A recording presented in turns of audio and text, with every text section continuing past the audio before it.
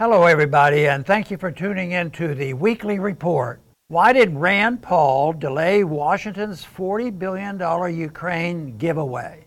Even by Washington standards, the Biden administration's recent request for $33 billion for military aid to Ukraine was shocking. Surely a coalition of anti-war progressives and budget hawk Republicans would oppose the dangerous and expensive involvement of the U.S. in the Russia-Ukraine conflict.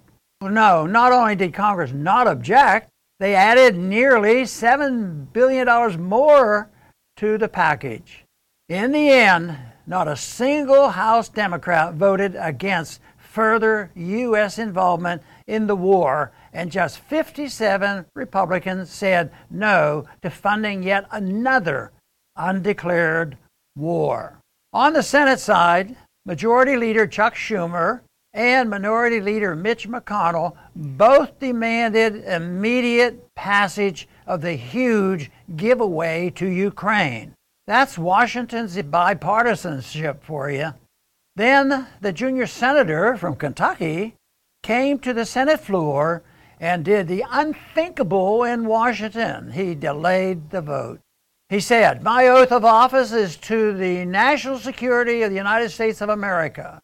We cannot save Ukraine by dooming the U.S. economy." He went on to point out that the U.S. has spent nearly as much on Ukraine's military as the entire military budget of Russia, and that the U.S. government has sent more military money to Ukraine than it has spent in the entire first year of the U.S. war in Afghanistan. Senator Paul put the package into perspective. This massive giveaway to Ukraine equals nearly the entire yearly budget of the U.S. State Department and is larger than the budget of the Department of Homeland Security.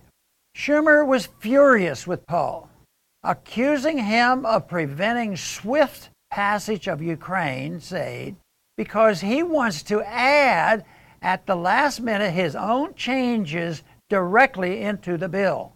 What was he trying to add to the bill? In his own words, "All I requested is an amendment to be included in the final bill that allows for the Inspector General to oversee how funds are spent." He wanted at least a bit of oversight on the nearly $50 billion in total that Washington has sent to what Transparency International deems one of the most corrupt countries on earth. Is that really too much to ask?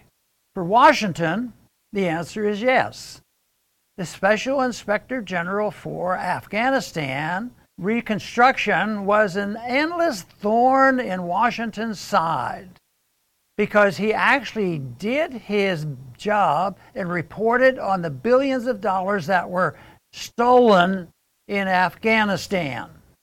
In his final report on the 20-year Afghanistan war, he reviewed approximately $63 billion of the total $134 billion appropriated to Afghanistan and found that nearly $19 billion of the amount was lost to waste, fraud, and abuse. Nearly one-third of the funds they reviewed were outright wasted or stolen by corrupt Afghan officials. Does anyone think it would be any different in Ukraine? Maybe that's why they were so furious that Senator Paul proposed that we perhaps keep track of this $40 billion to make sure it's not wasted. Washington doesn't want to know. And more importantly, Washington doesn't want us to know. The temporary pause is important. It gives Americans a little time to let their senators know what they do not support this ridiculous and wasteful giveaway to Ukraine. Inflation is ripping through the country. Gas prices are through the roof. Our infrastructure is crumbling. The dollar is teetering, and we're giving money away. The vote appears set for Wednesday. Time to let your senators know what you think about it. Thanks for listening.